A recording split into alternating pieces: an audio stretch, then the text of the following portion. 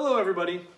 Over the past few weeks we've been going through devotion messages on Hebrews chapter 12, and today we have one last devotion on that chapter as we take a closer look at the last verse of the chapter.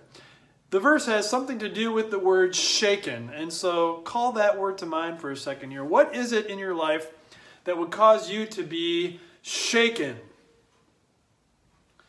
Sadly, there are too many things. The first one that comes to mind would be if you found out some terrible news, a devastating accident has happened to someone that you love. You would be shaken for a long time.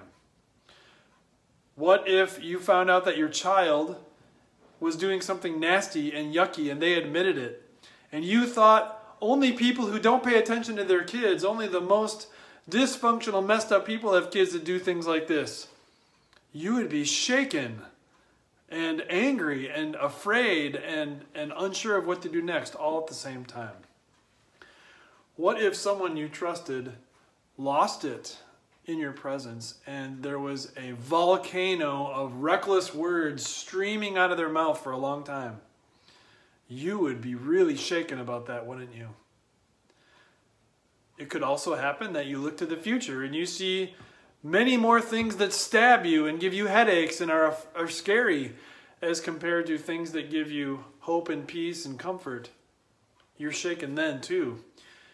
There's so many other things that you could be shaken about. Your money situation. You could be shaken about your job situation. You could be shaken because of Satan and his temptations. You could be shaken because of your own sinful lifestyle as you've given into some of those temptations. You could be shaken because of your health. The list goes on and on.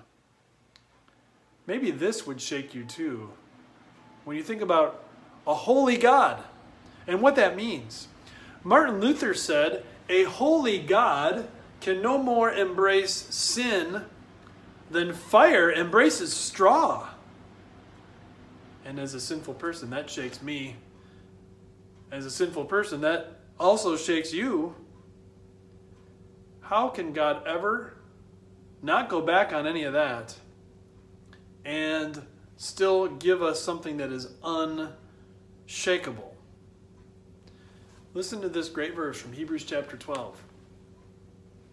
"Therefore, since we are receiving a kingdom that cannot be shaken, let us be thankful and so worship God acceptably with reverence and awe.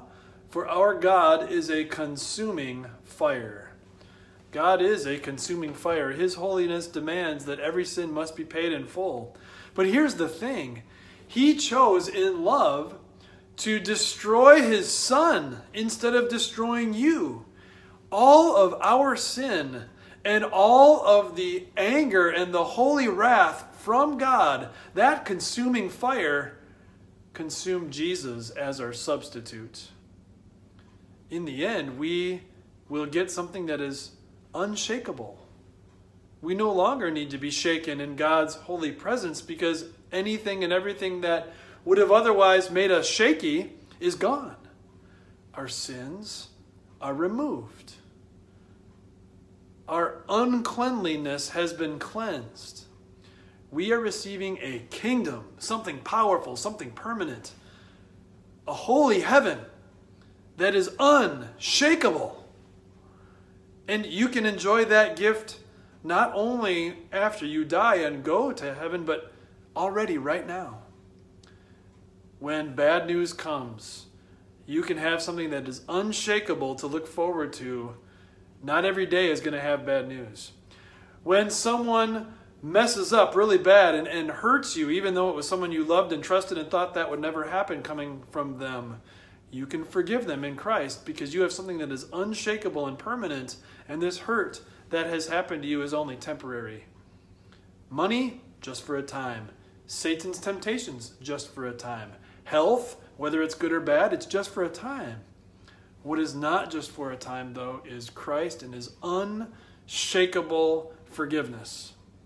What a gift that though God is a consuming fire, he has decided to consume a substitute for all of our sins instead of consuming us, so that we can have peace that lasts and something that is unshakable that this world and anything that might come up in it could never change.